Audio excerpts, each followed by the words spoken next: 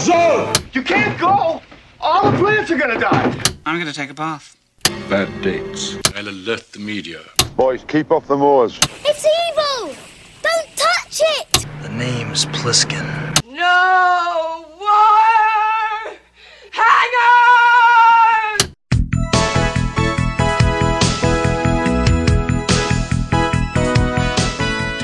Welcome to Vintage Video, where we're rewatching the 80s so you don't have to. We'll be reviewing every major film release of the 1980s in chronological order, overanalyzing what you've seen and spoiling what you haven't. I'm Patrick O'Reilly. I'm Jesse Bayless. And I'm Richard Wells. And today we're discussing Hard Country, released April 1st, 1981. It was written by Michael Caine. But not that Michael Caine. Based on a story by Caine and Michael Martin. And not that Michael Martin either. Wait, there's more than one Michael Martin? Probably. it's a common name. But whichever one you were thinking of is a different guy. It's not your buddy down the street. Yeah. Know? It's directed by David Green and released by Associated Film Distribution. Not David Gordon Green. Right, not that David Green. But yes, that Associated Film Distribution. There's legal reasons that two companies can't be called that. The film was based on Michael Martin Murphey's popular country western song of the same name. Do you remember the last film that we had that was based entirely on a bad song? Shoot, is that one the midlife crisis one? Middle-aged Crazy. That's right. But it wasn't originally based on a song. It was originally based on a 1978 Esquire article by Aaron Latham about the new urban cowboy. Do you remember the last film we covered adapted from Aaron Latham's 1978 Esquire article about the new urban cowboy? No. I don't remember it. Urban Cowboy. Oh, I should have thought of that. Shoot. That was an obvious one, huh? Michael Caine was hired to put a script together, and Warner Brothers picked it up, but dropped it when it was announced that the article's author had co-written a script based on the same article in production at Paramount with Travolta in the lead. This script eventually landed at Marble Arch Productions, the production arm of Lord Grade's Associated Communications Corporation, which merged with Thorne EMI to form Associated Film Distribution. To save money, they shot mostly in Bakersfield, dressed as Texas. But to be fair, Bakersfield is the Texas of California. Yeah, it totally is. But they did have some second unit on location with, they shot in Midland. The plan was to rush the film into theaters in the summer of 1980 alongside Paramount's film. It had already run over schedule when, unfortunately, their cut of the film contained 2 F-bombs, earning it an automatic R rating from the MPAA. That seems like a quick fix. Yeah. Yeah. Well, AFD removed 1 fuck from the film, and the rating was adjusted to PG. But as we've mentioned on the show before, to avoid the R, you can have 1 F-bomb, but it cannot specifically refer to a sex act. And because the F-bomb they left in the cut was a sexual reference, the rating was revoked, and they had to recall 500 prints from distribution, and then wait 90 days to resubmit for a new rating. Ouch. Wow. Which pushed back the release date further. Wow. That is... I don't think that's the rules anymore. I don't think that there is a minimum window. A minimum. Well, and if it is, it's a short turnaround for when you can submit again. Because I swear to God, when we were doing Max Payne, we submitted that thing a bunch of times I in think a row. we did same on with- Extra. Pretty quickly. Yeah, the same with Devil. I had to keep running copies over to them. Yeah. Was it the one that was like at the back door of the Galleria? Yeah, it was so weird. You had to Yeah. take the freight elevator up. Right? The MPAA is in a mall. Yeah, it's really weird. And apparently they are really, really worried about people coming in the front door. So they have you go through a freight elevator. Yeah, I nobody know. even answers the door. Like, they won't even get up from the desk to tell you. They just point around, and you're like, what? Literally just go to the shipping entrance? Yeah. It's very weird. But yeah, when we did Extract, it probably went back 3 or 4 times, and I did it all in the same week. So Yeah, it yeah. wasn't a 90-day waiting period. For sure. And They were probably just like, don't waste our time. And also, we were well in the realm of being able to submit this online. I don't know why we had to drive that's over true. DVDs every day. I know. Or just mail a DVD even. Yeah, Like, I mean, it would they get don't need there. a DCP to check this every time in their theater. You can tell what's in the movie and what's not from a screener. I think we did send DVDs, though. I don't think we sent DCPs. I don't remember. Either way. We open with Kyle Richardson, as played by Jan Michael Vincent, working at a factory, galvanizing and weaving chain link fences. He seems to be choking on the fumes from the machine as he pushes metal scraps into the feeder. His boss rolls up in a golf cart and shouts at him to scrape it off, whatever that means. Scrape him off, Claire. Well, I think A good friend of mine once told me, scrape him off, Claire. I don't know what that's from. Scrooged. Oh. I think that to scrape it off, the metal, when you melt it, like all the impurities and sludge and stuff kind of comes to the top, and you gotta like scrape that off so that's not getting in the cream of the crop. onto the fences. Yeah, that makes sense. That's where the galvanized butter comes from. Yeah. Scrape it off the top. Delicious. Kyle asks if he can have a chat, but his boss rolls away before he can explain that he thinks he deserves a raise. We cut to Jody, as played by Kim Basinger, in her first feature film, working in a call center. It seems like she works for a 411 type company that provides information to callers. An angry customer is complaining that everyone at the call center is useless and no one can help her with her problem. Basinger's face is so tan here that it looks like she doesn't even have any eyebrows. And it changes the entire shape of her face, like I almost didn't recognize her at first. I mean, I think that I guess it's because she's tan, but her hair is just super blonde. Right, but her eyebrows are very, very light blonde, and her face is bright red, like it's 150 degrees wherever they're shooting this. Bakersfield sounds about right. The first caller hangs up on her, and a second caller is just a pervert. What size bra do you wear? Like he has any idea what bra sizes mean. Like he's just listening for the letters. He doesn't know anything. And now it's her turn to hang up. We cut back to the locker room at the fence factory where paychecks are being handed out. Kyle tries again to discuss the promotion with his boss, but he doesn't get anywhere. His check is $237.50, which is more than I expected, based on the fact that this is supposed to be a terrible dead-end job in 1980. But we don't know how often these. Do we know how often these checks are coming in? This is his annual paycheck. Well, in 1984, they make a joke that Ghostbusters are only paid $11,500 a year as a salary. So, I mean, even if this is like a monthly pay for galvanizing fences, that seems pretty high. Well, no, that's not high if it's monthly. I mean, I remember looking the conversion rate up between then and now. It's somewhere around 3. So, I mean, 3 times, what'd you say, 230 or something? Yeah. That's still not a lot. No, well, I mean, $700 a week is not a crap job. But $700. What I'm saying is, if you're saying it's a monthly check, $700 for a month is not great. Right, but I'm saying Ghostbusters get paid, maybe double that, and Ghostbusters are all supposed to be like metaphysical doctors that are. Well, they're also the Ghostbusters. Sorry, I don't know why we're on this Ghostbusters tangent. Why but not? They're also living in a very high population density where the cost of living is really high. That's where true. I feel they're living in a very low cost of living. So this is an even higher paycheck for him. Correct. That's what I'm getting to. Yeah, I get it. This job is definitely not worth $11,500 a year. We get a lot of those second unit establishing shots from actual Texas, and then we see Kyle driving down a dirt road in Bakersfield. But I wonder. Getting back to the Ghostbusters paycheck. Yep. They live at the station. Does Winston live there too? I think they all do. They all live there, right? Well, I guess at least the initial 3 do. I don't remember seeing him wake up there. Yeah, that's true. So I was and trying he might also be part-time. I don't know. Yeah, I was trying to think of what living expenses. I mean, if he lived there, did some of his paycheck go to the rent? Yeah, that's true. Because I mean, Winston is the one who had a house. Correct. Because up until they moved into the firehouse, the Ghostbusters were living on the campus of Columbia University. Well, Dan Aykroyd had a house. Did he? Oh, well, because he everybody's got 3 mortgages nowadays. Please leave all of this in. Yeah, of course. Man, can you imagine how fucking long our Ghostbusters episode is going to be? We're breaking down their paycheck. I'm already sorry. Michael Martin Murphy's song, Hard Country, begins to play, and it literally starts with a line about galvanizing fences. So they took it very literally. It's not even just that line. It is the whole rest of it. Yeah, like the whole next 2, 3, 4 lines of the song. We're matching word for picture every step of the way. When your friend pretends he's a bowling ball and your girlfriend wants to be a flight attendant. That's not in the lyrics. A bowling ball? Did you miss that part? No. Okay, we'll get there. Don't worry. I think he says cannonball. No, it's a bowling ball first, and then it's a cannonball. He evolves. He has many impressions. They're all round. Kyle pulls into a rich neighborhood past new construction to his brother Royce's home.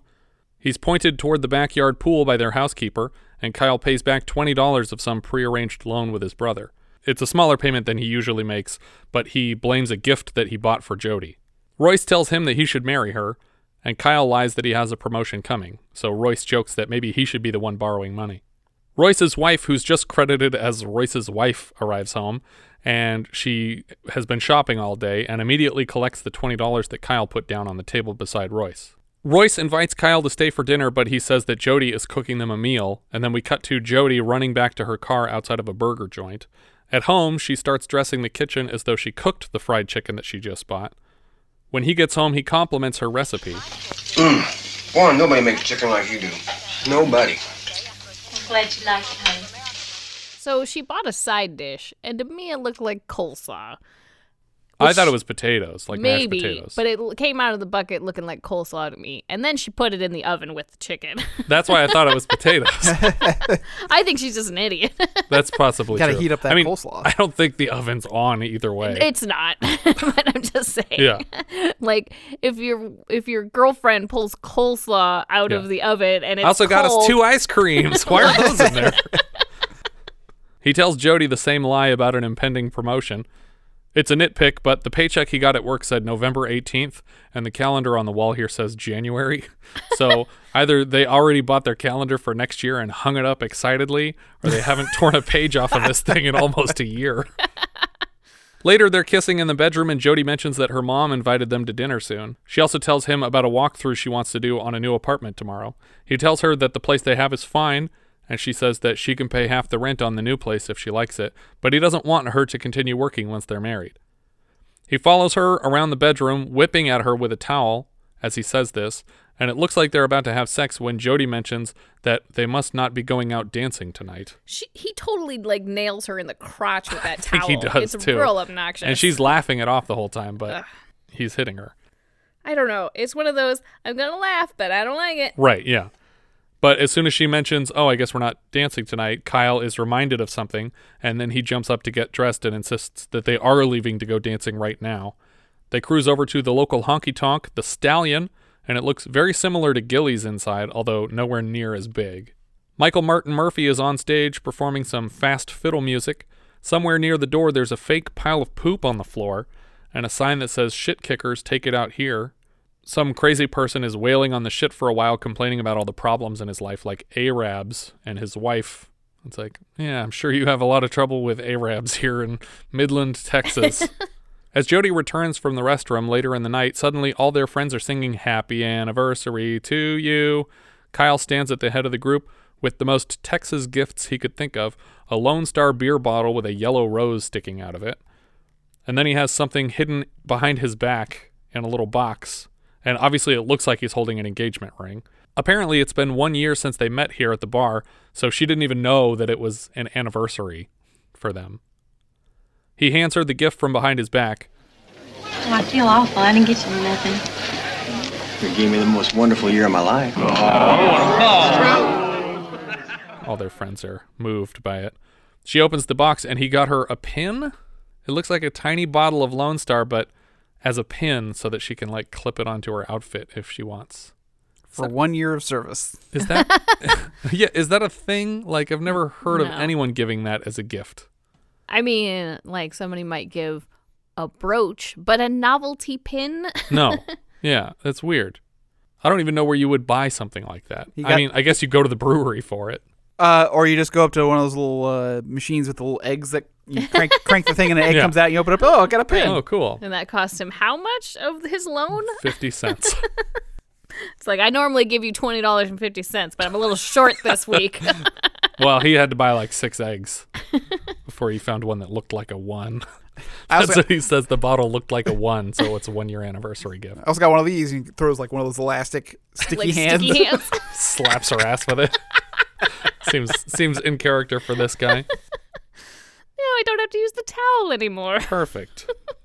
On the stage, Michael Martin Murphey invites a special guest to perform. He refers to her as a hometown girl And we'll learn later that she's a childhood friend of Jody's who has since moved to Hollywood and signed a huge record deal. Her name is Caroline Peters, and she's played by country western star Tanya Tucker. Jody is ecstatic to see her friend on stage, and she launches right into a song about how if there aren't cowboys in heaven, that she just wants to go to Texas when she dies. It's kind of funny because she doesn't want to go to Texas during her life, but if she has to go somewhere when she dies, she'll settle for Texas. Like, she makes the point later, this is not a place to live, but I'll come here after. Within the lyrics, she talks about how she'll drive across hell and half of Texas to hear Willie Wilson sing. Coincidentally, Mr. Nelson appeared in our previous review of Michael Mann's Thief as inmate Okla. Amazingly, when the song wraps up, she launches right into another song, and we get 2 full-length songs in a row. Yeah, man, they were trying to fill some time here, I think. The second one is a ballad about a cheating lover, and we cut to that night at their apartment where Jody has evidently invited Caroline and her producer, Ransom Winthrop, for drinks. What time is it? They go out so late at night. I don't know. They went to bed before they went to the club. Yeah. So it's got to be like 5 a.m. now. Yeah. I'm assuming Ransom Winthrop was like the yuppiest name that the screenwriter could come up with. Ransom? That's a name, right? Jody offers to get them beers, and Caroline readily accepts one, but the producer asks for a Perrier. Like, these people are going to have Perrier. He's just trying to be a dick. Yeah, and then he poo-poos all of the available drinks. He's like, no, I don't want Dr. Pepper. That's gross. It's not what my doctor ordered. Jody invites Caroline to the other room to have a chat and leaves Kyle with Ransom. Neither of them seems very excited about this. In the other room, Jody and Caroline talk about the plans they made for their futures as kids, and that of their 3-friend group, that only Caroline followed her dream. Apparently, Jody's dream was to become a flight attendant.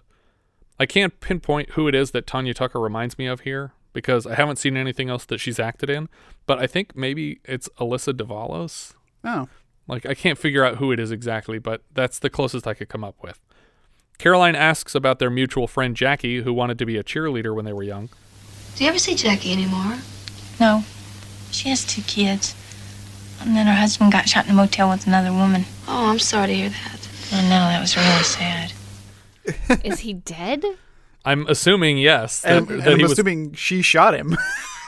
Oh, wow. Yeah. That did not occur to me. I feel like that's a crap situation, though, because it's like, well, I want help, and I want someone to earn money to help me raise these children that I have, but I also want to murder you. So it's like clashing wants. Back in the living room, Ransom and Kyle participate in a culture war. Kyle asks if he wants to play dominoes, and then Ransom says, what about backgammon? Like, that's what the cool people in Beverly Hills play. Backgammon, yeah.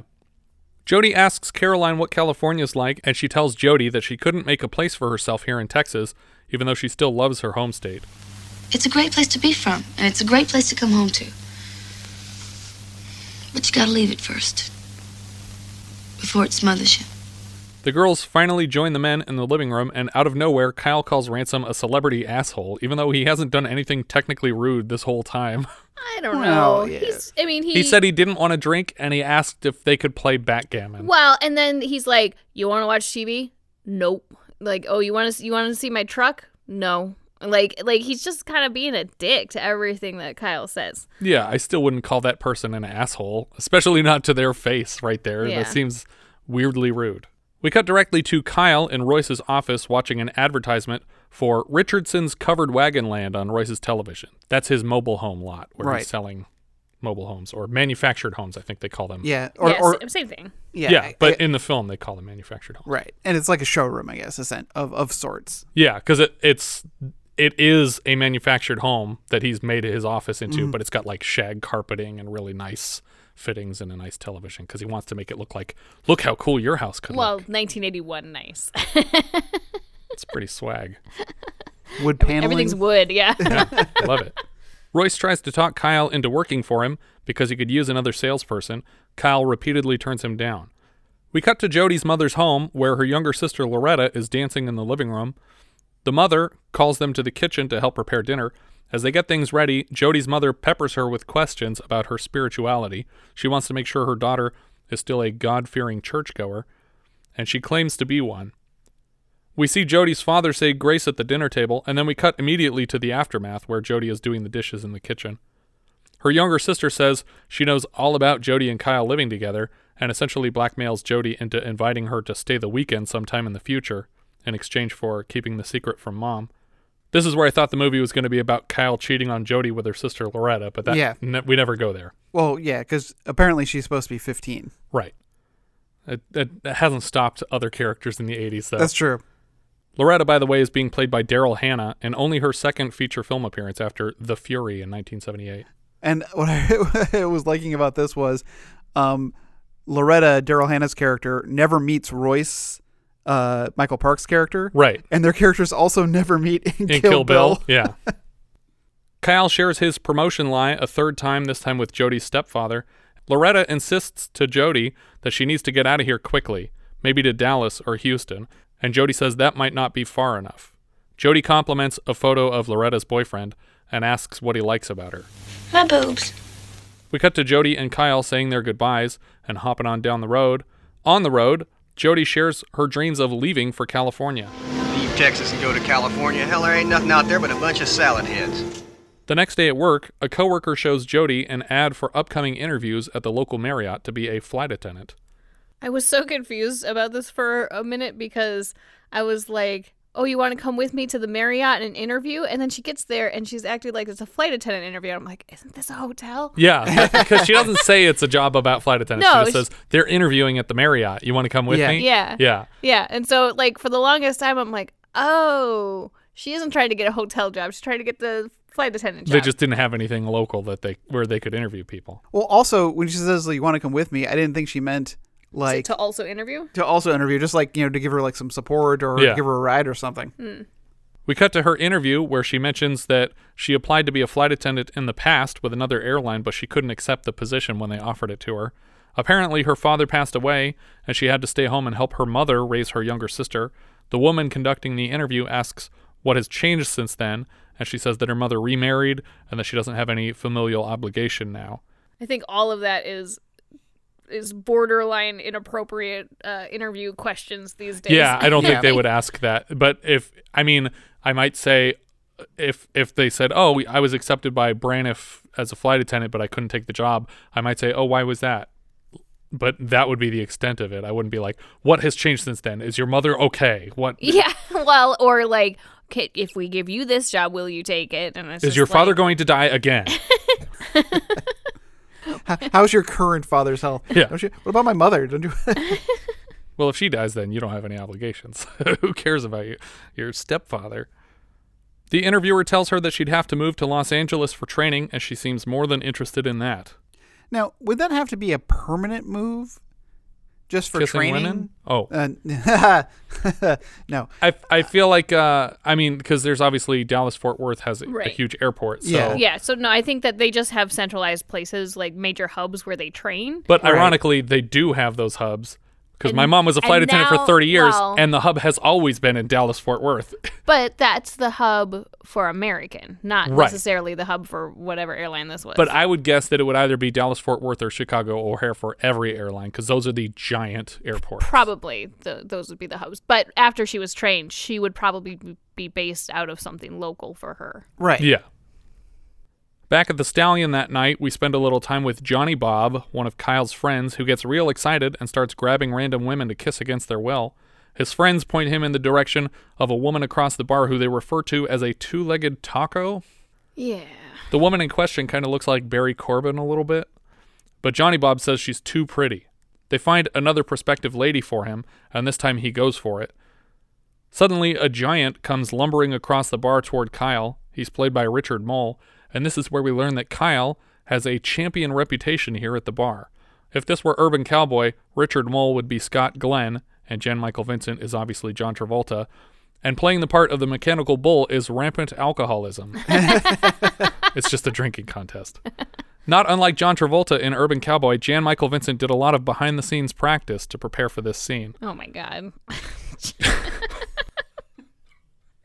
Before he even got the role? Yeah.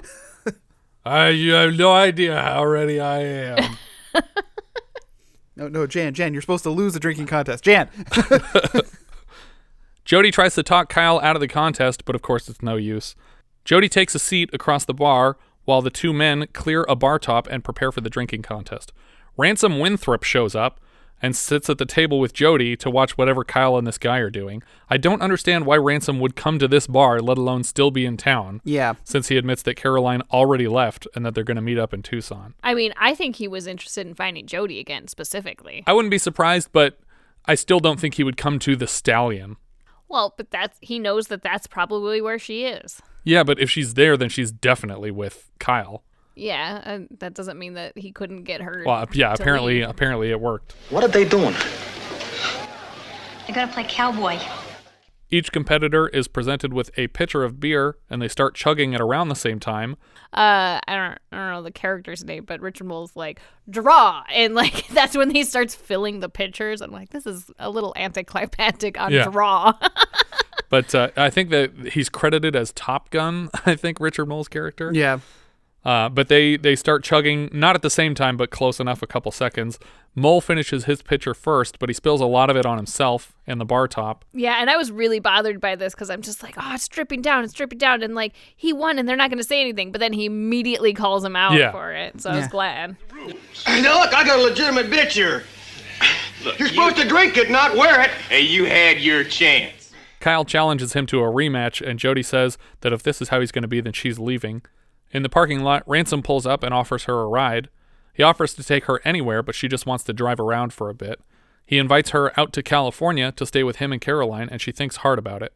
One of Kyle's friends tells him that he saw Jody get into a fancy foreign car in the parking lot, and Kyle seems to know immediately that this was Ransom Winthrop. Right. Like, who else would own a foreign car? Winthrop. Ransom starts caressing her face while they drive around, and she doesn't seem totally comfortable with it, but suddenly he's getting rear-ended by a pickup truck, and Kyle and his buddies trap him in a rectangle of vehicles moving down the road. Ransom, no doubt fearing for his life, careens off the road into a nearby parking lot, where Kyle and his buddies all take turns bashing the car from every angle. They surround the car and point guns at Ransom. Kyle orders Jody back into the pickup. She wanted a ride. I didn't force her. She wanted to go for a ride. I mean, it was dark out. Hey, did you want to walk in? I was doing you a favor. Kyle's friends ask what they should do with the yuppie, and he has a suggestion. Hang him. Hey, come on, you gotta be kidding me. You're joking, right? Hey, come on, Kyle. Yeah. Hang him. Kyle's buddies string Ransom up over a streetlight and balance him on the roof of his own car. Jody comes out to plead for his life, certain he's about to murder someone here. They drive the car out from under Ransom, and he just falls to the parking lot because the other end of the rope wasn't tied tight to anything. And what does this say, though? I mean, like, the fact... Okay, I'm really bothered by the fact that she ever goes back to the car in the first place, because why is she listening to him? She just storms off like she's a child being yelled at. Yeah. And then the fact that you think that they would actually do this is the last straw. Yeah. Like, you should not be with this person if that was even a remote possibility that they would actually be doing this. Kyle plays it off like it was a silly joke, but there's a few problems here. One, all these guys are drunk and they could very easily have accidentally hung this guy. Yeah. If the whole trick to the prank was to not tie this thing tight enough. Right. Two, Jody seemed awfully convinced that her future husband was capable of murder. Yeah. Which is like, yeah, just walk away from that situation. Mm-hmm. And three, they could easily have killed this guy just by dropping him from the height of the car to a concrete parking lot. Yeah. Also, though, once she realizes that he's okay, she's super into it. Yeah. She's like smiling and she's laughing. She's literally laughing about it. I could not believe that. I'm like, oh, they deserve each other, man. But I had a friend in high school who fell out of the bed of a truck and he got a concussion. He had to go to the hospital.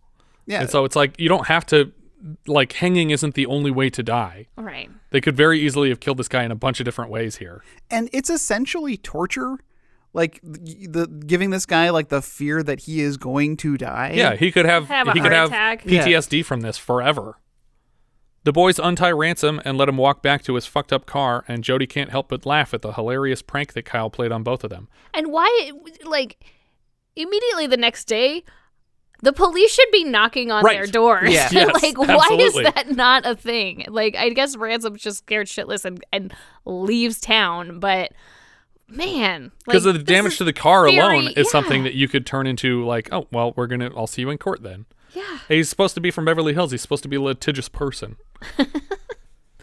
That night in bed, Kyle rolls up on top of Jody and she throws him to the ground because he's completely wasted.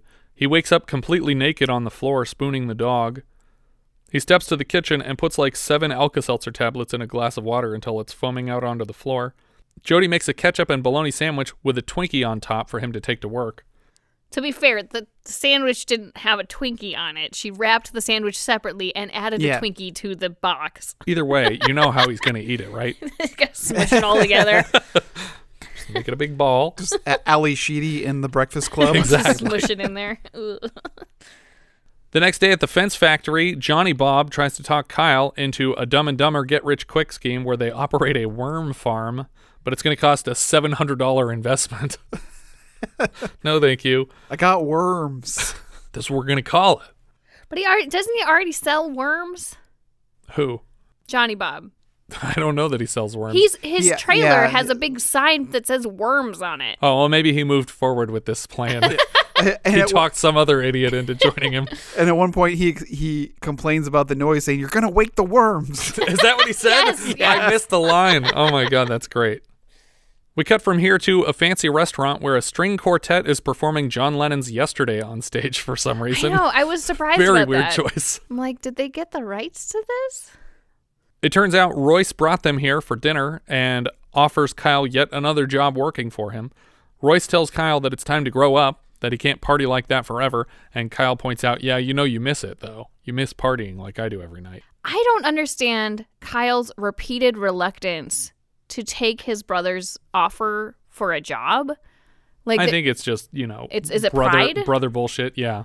Okay, it just doesn't, it doesn't really make a lot of sense because he could use a good job. He's struggling, and this seems like a good opportunity. Yeah, I think he just doesn't want to accept a favor from his brother. But he took a loan. Yeah, he does owe him money already, so might as well work for the money you're getting from your brother. Royce tells Kyle what a success he's made of himself and how proud their father would be of all his work, and Kyle stands with Jody to leave. What's the matter, little brother? Don't you want to be a success? You know, I about had enough you crawl over my back for one day. Turns out they can't even leave the restaurant because Royce strategically invited Jody's parents to dinner with them. So they're arriving just as they try to leave. It seems like he did that to trap Kyle into accepting the job, which I also don't understand. Yeah, I think it was just like, well, you can't just walk out now because then you'll look bad in front of your future in-laws. So you have to sit here and listen to me offer you this job all night, and you're going to look like an idiot in front of her stepdad unless you say yes. Yeah, but I also don't understand Royce's insistence on trying to get him to take this job. I think it's a misery loves company situation. I guess. He's tired of watching his brother have fun every night. And he's like, come here and be fucking depressed with me. I'll pay you to be depressed. After dinner, Jody's parents offer her a ride back to the apartment where she clearly lives alone, in accordance with the wishes of our Lord and Savior Jesus Christ. She tells Kyle that she'll see him in the morning, wink, wink. In bed together that night, Kyle wiggles around, uncomfortable that he's wasted a Saturday on this crappy dinner he didn't even want to go to.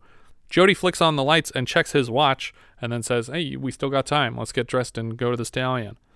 Back at the bar, Johnny Bob does his impression of a bowling ball and hurls himself across the floor in a ball, knocking down patrons. He starts crawling after a woman who he knocked over, and eventually she surrenders herself to him. We cut to a diner later that night where everybody makes fun of a former acquaintance who recently had a sex change operation. Then they all start ripping on how ugly Johnny Bob's date was. They called her a sawdust angel, and it took me a minute to figure out what the hell that meant. What does that mean? I think what it means is because he knocked her to the ground in a pub, in a honky-tonk, the floor is probably covered in sawdust, and she was making like a snow angel, but sawdust. Okay, I get it, I guess. But they all start ripping on how ugly his date was. She's so ugly, if you looked up ugly in the dictionary, you'd find her picture. And then one of the good old boys, Dale, comes out with this gem. Who cares what they look like, as long as they got a hole between their legs? Only the women are disgusted by this comment, and Jody calls him disgusting, for which he takes great offense. What'd you say? I said, you're disgusting. What's that supposed to mean? I think you can figure it out. And I really wish she'd said, well, why don't you check that dictionary you boys were talking about? Dale starts shouting at her until Kyle moves to break it up. But even then, Kyle makes it sound like they were both in the wrong. Like, let's not have a fight here. Yeah. Well, which they really weren't. He's totally not defending her at all. No. He's like, why are you acting like this? It's like, because he's being awful. Yeah. But then she does take it a step too far because she tells Dale that she wants him to stop talking about ladies by their anatomy. And then she follows up that complaint with, oh, yeah, and something else I hear. I hear that your anatomy just don't measure up. So it's like, stop talking about ladies' bodies, tiny dick. Jody didn't even want to go out tonight, and suddenly Kyle tells her to find her own way home. He's just like, I'm going to go out with my friends and do something funny because you embarrassed us all. The boys all leave together to play a prank on Johnny Bob, and Johnny Bob's landlady catches them hooking up his trailer to a truck. They claim to be Texas Rangers doing a pornography bust, and they tow Johnny Bob's trailer out onto the freeway and leave it blocking every lane of traffic. Good thing it wasn't a foggy night or something. Yeah. In the morning, the police are knocking at his door, but they're lucky that they didn't just kill Johnny Bob. It also makes no sense that the cop would be the first one to knock on the door. Like, So the drivers pulled up, long, and yeah. then they stopped their car, and then they called the police and waited for the police to get there to knock on the door. Right. Also, they should be honking, and that would be louder than someone Yeah. knocking on the door. Yeah, but that's when they're knocking. That's when he gets upset and they're like, "You're gonna wake You're the gonna wake up worms." the worms. That's great. You gonna wake up no damn worms. Do worms sleep? I don't know. I don't think that they do because they have like 4 or 5 hearts. I think they just keep going all the They time. just cycle through. It's like the half brain thing that sharks do. So they're a little ahead of Link at the beginning of the game. Yeah, exactly. They've already completed 8 shrines. They have 2 containers complete. Next, we cut to Kyle's place where someone is buzzing the door. Kyle throws on some underwear and answers the door to find Jody's mom. Yeah, so first of all, what bothered me about this was why was Jody's mom, who's like a high and mighty holy roller, ringing the bell so furiously? Like, I honestly think it was a test. I think she expected to find him here. Really? Well, she probably could tell, like, even just by the car out front. Oh, you know, that's like true. she knew going into this, or she got wind of it somewhere. She knew before she walked up. But I think the whole reason she even came to this trailer was because she was like, all right, they think they can be slick and we're going to drop her off alone at night. And then they're going to come meet up together. So I'm going to check on her first thing in the morning and make sure that they're still apart. Right, but he could have come there in the morning for breakfast. She doesn't know. He also could have put on pants before he answered the door. Yeah, or she could answer the door if they're so intent on keeping up this ruse. Yeah. But she doesn't, and he answers in his underwear. And next we cut to moments later as Jody's mom is just following Jody around the house, lecturing her on her sins. But for whatever reason, Kyle hasn't bothered to put on any more clothes. He's just sitting at the counter, just eating his breakfast and listening to them yell at each other. Drinking his breakfast? Drinking his breakfast. There you go. You gave your heart to Jesus when you were 9 years old. Now look at you. That's obviously not legally binding. She was a minor. Jody declares that her love for Kyle is real and that it's not a sin, and they hug and cry together. I like your assessment of the of I don't know which sacrament it is. Communion? I don't remember. Who knows? Confirmation? Probably confirmation. Sure. It's like, that's not legally binding. You're not an adult. If she were 18, he'd have a case. Yes, this is capital H-E. I was going to say, this is how Liar Liar ends in the courtroom. She wasn't old enough for the prenuptial agreement. There you go. At the mailbox later, Jody receives a letter inviting her to flight attendant training in Los Angeles. She needs to talk to somebody about it, and unfortunately, Kyle's the only one here. Yeah. He's already made it clear that he doesn't want her working, so of course he's not excited to hear about it. I ain't gonna leave Texas, never. Neither are you. She tells him Texas isn't the historical place that he romanticizes anymore. It's all corporations. And he suggests that the only reason that she'd want to leave Texas is because she doesn't love him anymore. Trying to appease her and change the subject, he offers to take that job that his brother offered him so that he can make more money. Essentially saying, if I can find a job I hate, can you promise not to find a job you like? He invites her to the Stallion to celebrate her not pursuing this job she wants any further. She tells him she's not going to the Stallion tonight or probably ever again in the future, and he leaves. That night, Johnny Bob gets super drunk and does his impression of a cannonball, this time by jumping off of the bar and just bashing himself against the barroom floor. Also passes through a table on the way. Does he? Oh, Yeah, I didn't even see the table. I just Yeah. saw him hit the ground. No, I mean, it breaks immediately Yeah. and crushed below him, but yeah. We cut to Kyle and Jody in a hospital hallway. Johnny Bob fucked up his spine real good, and he's going into surgery. The next day, Kyle is late to the fence factory. And his boss is like, hey, where's your buddy? And he just says, oh, he's not coming in today. He doesn't say like, oh, he's in spinal surgery. Oh, he might be paralyzed. We're not sure. Yeah. You'll probably see him roll in here tomorrow. He asks his boss again about the possibility of a promotion. It's like, he just fucking came in late and hung over Yeah. the day after. Like, there's no, you don't get a promotion. And he says, why not? He says, I just don't like you. I just blatantly tells him, like, you won't get a promotion because I hate you. And so Kyle flips out and attacks his boss's golf cart with a shovel to get himself fired. Kyle goes to visit Johnny Bob at the hospital and tells him that the doctor said he's going to recover, but he might have a limp. And Johnny Bob tells him to get the fuck out. And that's the end of their relationship in this movie. Yep. We never see Johnny Bob again. He's just like, fuck you. I'm going to limp forever now. I'm going to have the worst Cannonball impression in the whole bar. We cut to Kyle working the new job selling manufactured homes for his brother. I can't tell if he's supposed to seem like a good salesperson or not because Jan Michael Vincent is a terrible actor. But he does a mediocre job of pitching mobile homes to a couple and they leave empty-handed. And I thought for sure he was going to mess up like the property tax. I was like, no, I feel that his answer was correct. It depends on the size of the property and the size of the home that you put on that property. I don't think that that's accurate. Their question was who pays it. Not how much is it. Oh, okay. Well, either way, he didn't You pay it. It's property taxes. Well, but that's not necessarily true because with mobile homes, it's tricky because it's not property. You're you renting don't necessarily the lot. own the property because you rent the land, and that's actually why they're kind of tricky and detrimental financially to a lot of people because the lot leases are just a crazy trap. But it actually turns out with manufactured homes, you do have to pay property tax. Yeah, I don't know the rules in Texas or the rules I here. looked them up today because I was curious. Because I didn't know any of this. My assumption was that they would not owe property taxes because they're leasing the land. Yeah, it's basically the same as renting a parking spot. You don't have to pay property tax on the parking spot. Right. But apparently you do if it's a manufactured home. Yeah. Which are categorized differently.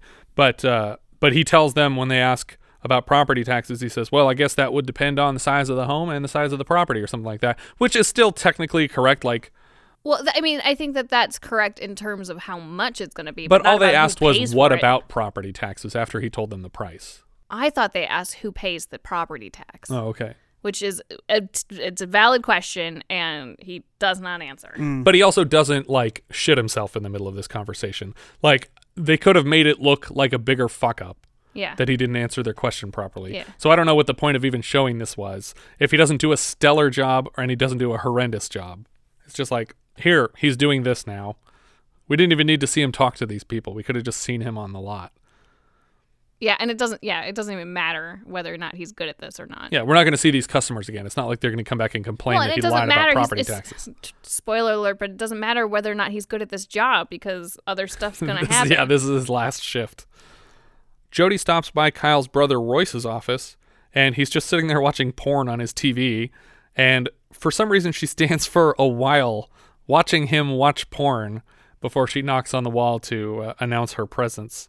But even then, he doesn't turn it off right away. He's just like, oh, yeah, come on through. And she's like, I'm not interrupting anything, am I? And he's like, I guess I'll turn this porn off.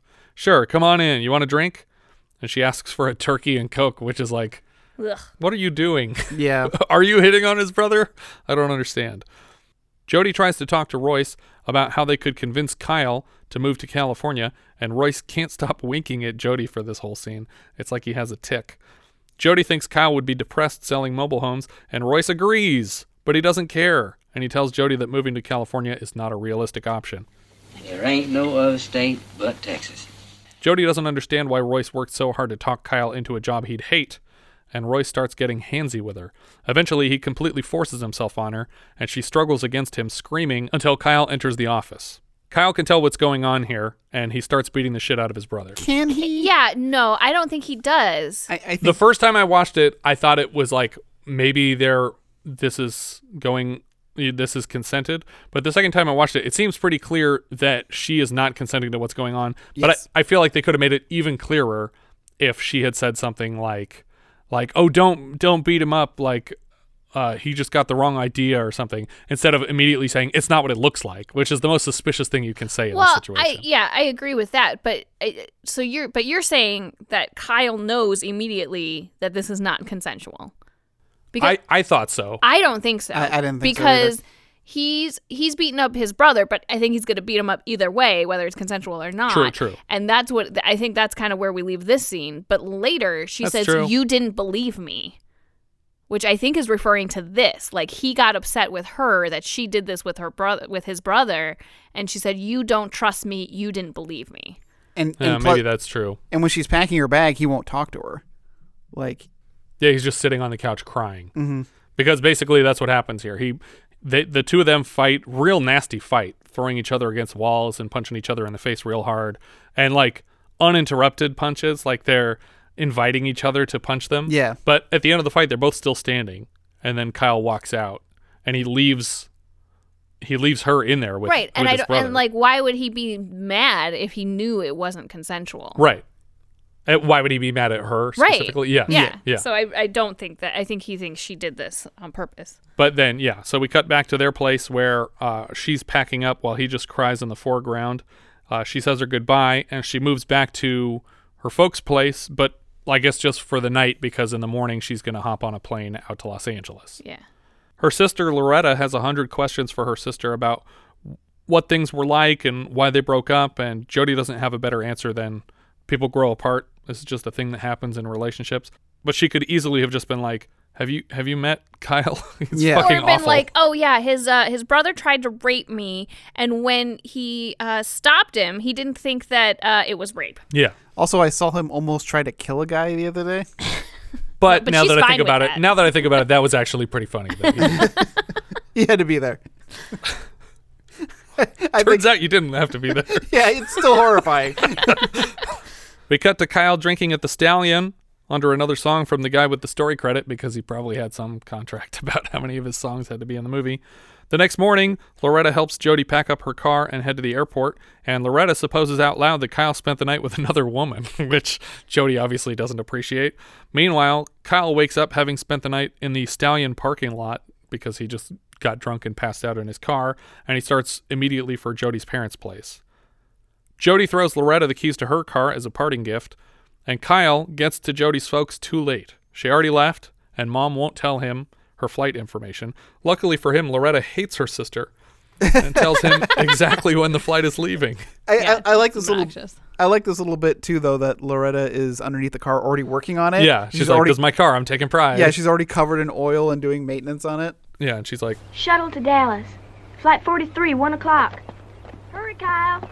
And when I was watching this just now on my computer, Una came in and she was like, "Why is she hiding under the car?" I was like, "I think she's trying to fix it, sweetie." And she's like, "She's going to get stuck." That's good. We got the standard race to the airport, which I'm pretty sure is at least California, if not specifically Bob Hope Airport in Burbank, especially since there's palm trees on the parking lot. When Kyle gets to the airport, he drives needlessly into oncoming traffic, swerving back and forth down the lane for no apparent reason. He catches up with her, and he tries to talk her out of getting on the plane. Do you guys recall the last time a guy raced to the airport to talk his girlfriend out of leaving him? Would that be airplane? Airplane. Yeah. He tells her they can drive to California together, and she won't even have to be a flight attendant. Great. You can give up on your dreams. You've totally missed the point. An airport agent blocks his way as she boards her plane since he doesn't have a ticket, and Kyle jumps the railing and chases her to the plane, and then finally grants her permission to do some of the things that she wants to with her life as long as she doesn't leave him. Ugh. Airport security arrives to apprehend him, and Kyle races up the stairs to the plane until one of the men punches him hard, and he rolls back down the metal steps. Jody rushes to check on him, and he makes one final plea. Jody, come with me to California. Tell me you will. Of course I will. Of course I will. As they walk together out of the airport, the guards do nothing to the man who just tried to fight his way onto a plane, and two women in line for the flight offer completely arbitrary dialogue. She's not going alone, they're going together. I've got a sister in Anaheim. Great, lady. This ending. When they get to Kyle's truck outside the airport, a tow truck driver is under to prepare a tow, and they just drive it away from him. Like, he's still under the back of the car when they drive it away. He's even got a ticket on the windshield. But Right. not that ticket won't apply to them in California. Right. And that's the end.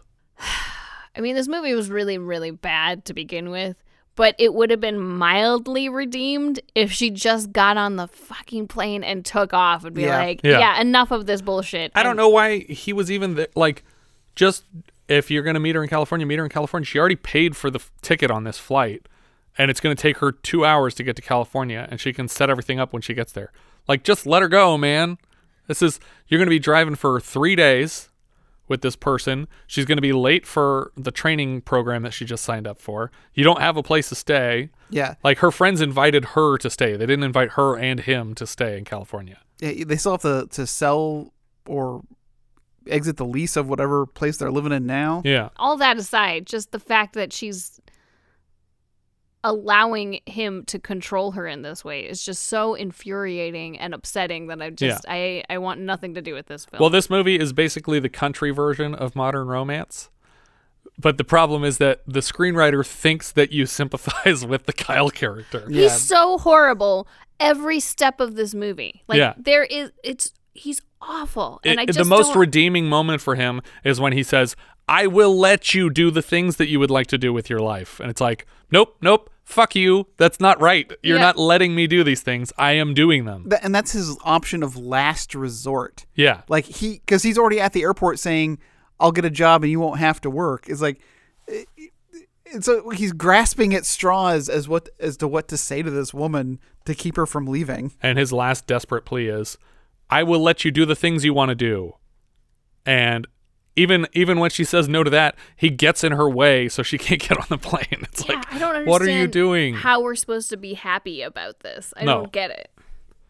But the difference is that when it was Albert Brooks' story, you weren't rooting for him. You're supposed to hate the character by the end of the film. Right. But that's my question. I'm like, they think that ending the film this way, we would be like, aw, I'm so happy they're back together. I think there are some screenwriters who think that no matter what, the two characters should end up together because they started the movie together. Like, that's what the audience wants, is for these people to end up together no matter what, no matter how awful they've been to each other. But it's gross. This was directed by David Green, not David Gordon Green. He has mostly TV directing credits back to the 50s. Closer to this, he directed Godspell in 73 and Roots in 77. This was his last theatrical feature, but it's followed by 30-some TV movies, so he did keep working. The writer and story credit go to Michael Caine, Kane.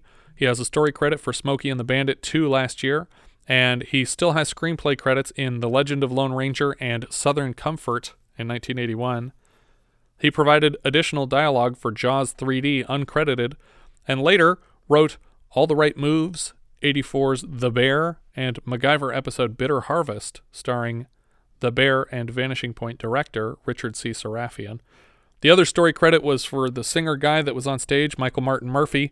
He wrote music for the Monkees and has mostly soundtrack credits for What Am I Doing Hanging Round and Wildfire.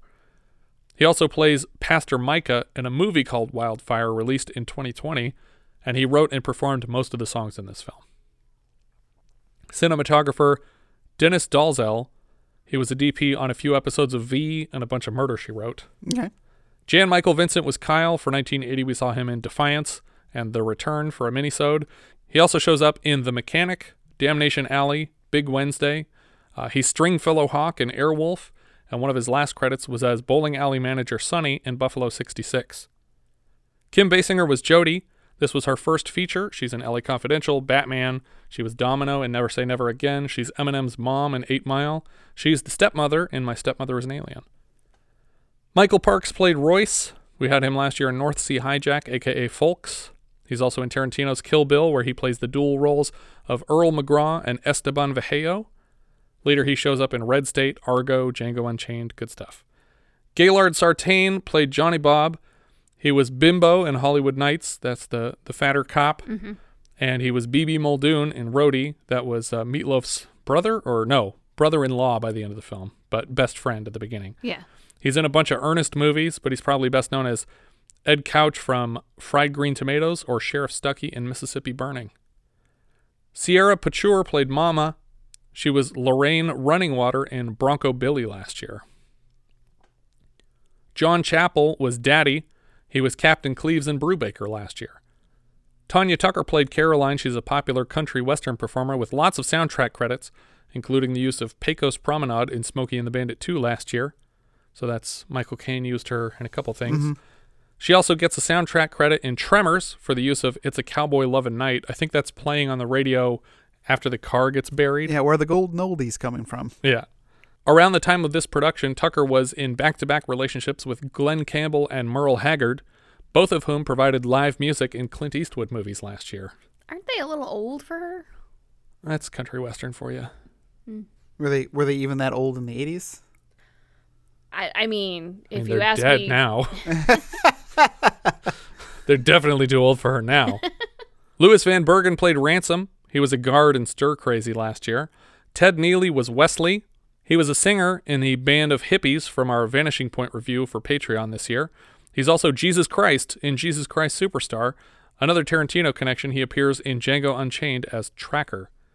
Curtis Krettel played Dale. That's the guy who just needs holes from Ladies. That's all he needs. He played Bates in Firestarter and Halls in the original Battlestar Galactica. Danone Camden played Cowgirl No. 2. She was Kendall Chapman in 98 episodes of Dallas. Last year, we saw her as a stewardess in the record store where Steve Guttenberg works for the first 5 minutes of Can't Stop the Music. Richard Mole played Top Gun. He was a beat poet in American Pop earlier this season.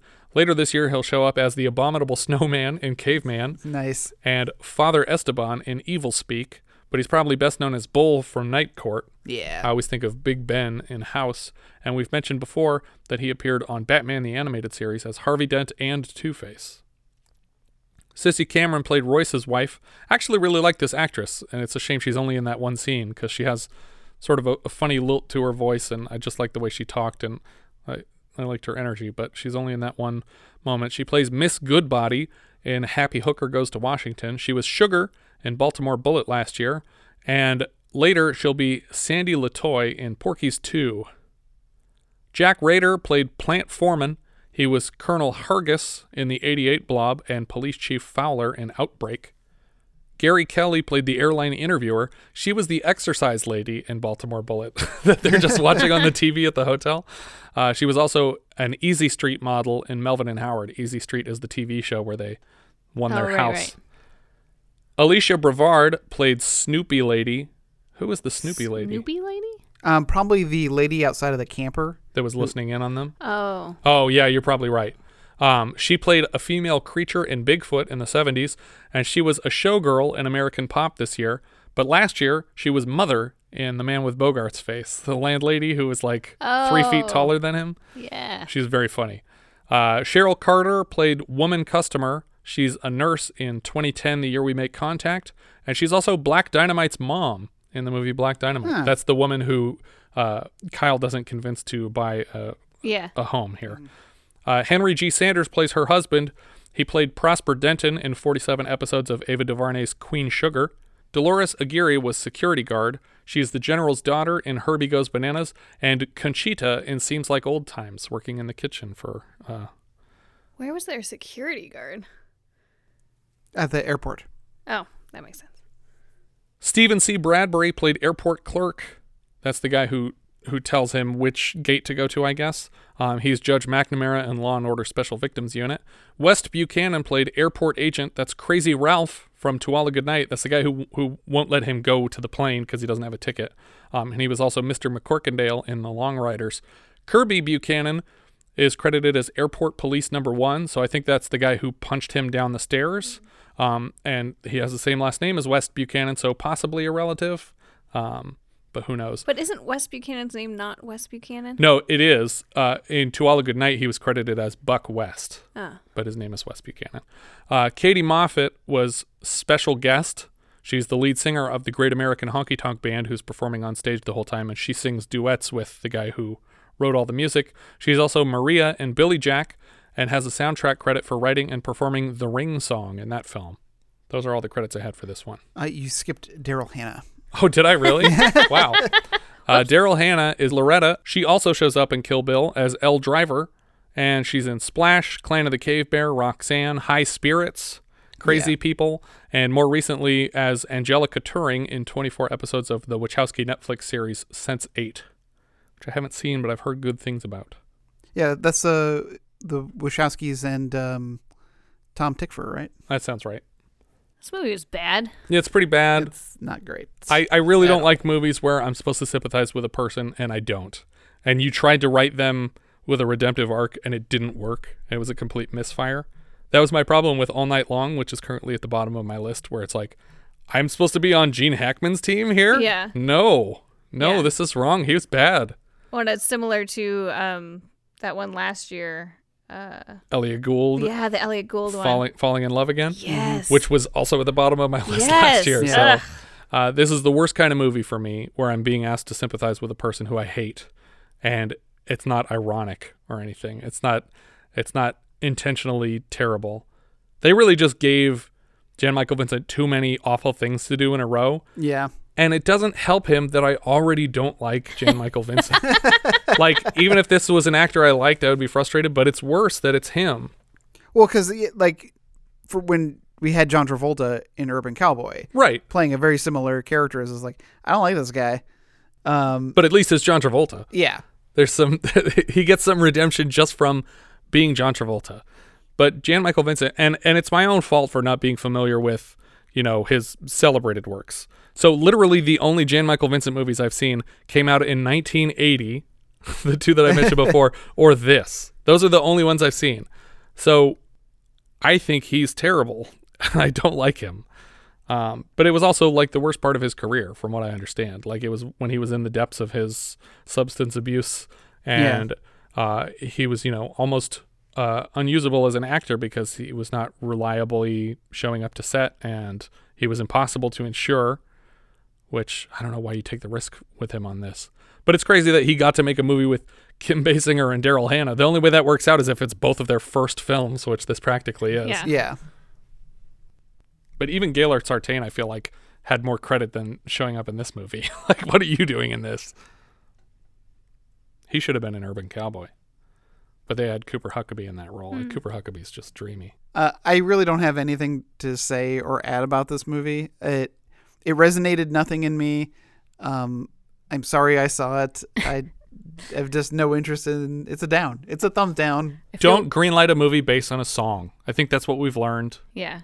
I also feel weird that my Amazon Prime history now has it that you've watched it like twice 3 in times. a row, Yeah. 3 times in a row, and you're like, what is wrong with these people? Can I clear that out somehow? But it's free on there. Don't watch it. But it's free. It's still too expensive. It's not worth your time. Yeah. The brain cells you lose. Yeah, thumbs down. Thumbs down, yeah. I need to look at my Letterboxd, don't I? So I have this one at pretty close to the bottom. It is number 33 out of 35. The only things below it are Home Sweet Home and Scream. Probably just production value wise. Sure. They go below it. And above it is Scared to Death. All right, Richard, what do you think in Letterboxd? I have it at number 29. So it is below Earthbound, but above Harry's War. Hard Country is in 33 for me, which is just below Permanent Vacation and just above Scream, because technically it's a more finished film than Scream is. Yeah. But I hated everything about it, and I hated the characters. But I think that the acting is at least good. All Night Long is if Jan Michael Vincent were phoning it in. I think Jan Michael Vincent is trying his hardest here. I think he's actually putting in the effort. But in All Night Long, Barbara Streisand is just like, this is my line that I say now. And Gene Hackman's like, ha. And then they just do something reprehensible, and then I'm supposed to feel bad for them. But Hard Country, yeah. 33 out of 35. I think that's everything for this one. If you guys have any thoughts you'd like to share with us, we are Vintage Video Pod on Twitter, Facebook, Instagram, and Letterboxd. Or as I've said before, you can find each of our full movie rankings for the year. We can also be found at vintagevideopodcast.com On Twitter today, we actually solved a mystery that has been hanging around since our review of the Gong Show movie last year, wherein, for one of the montage sequences, a wrestler shows up, and we were like, this guy sounds like Jesse Ventura. He doesn't look like him, because Jesse Ventura had hair at the time, but he sounds exactly like Jesse Ventura. Is this a relative of Jesse Ventura's, or is this a wrestler, or is this Jesse Ventura, but he shaved his head for this character or something? And we figured it out today, and it's actually a wrestler named Hard-Boiled Haggerty. Oh. And he's also in Battle Creek Brawl. He's the guy who kisses people before he kills them at the end of the boxing matches. So it's the same guy was in both of those movies. I mean, in that movie, he's credited as HB, but the HB stands for hard-boiled. Okay. Yeah. Like usual. I'm trying to think of other mysteries we're still trying to solve that we can crowdsource for. I think that was a big one for us. We also have a Discord now. Join the 24/7 movie chat and share your thoughts on episodes past, present, and future at vintagevideopodcast.com/Discord. And if you're listening on YouTube, don't forget to subscribe. Thank you so much for listening, and I hope you'll join us next time when we'll be discussing Atlantic City, which IMDb describes like so. In a corrupt city, a small-time gangster and the estranged wife of a pot dealer find themselves thrown together in an escapade of love, money, drugs, and danger. We leave you now with the trailer for Atlantic City. Atlantic City. It will change every idea you ever had about winning and losing. You looked. You spilled your drink. No, you took your eyes up. You allow me to distract you. Teach me stuff. Susan Sarandon. Like what? She has the ambition. What you know. Burt Lancaster has the experience. Now think about it. Just hand him this. I'll wait outside. Hey, you ain't trying to set me up now, are you? I'm trusting you. I left a fortune in your apartment. What are you talking about? Alone, they might not make it. Together, they might not survive. Because they're betting their lives on one big score. This guy beat me up and my house! Let go of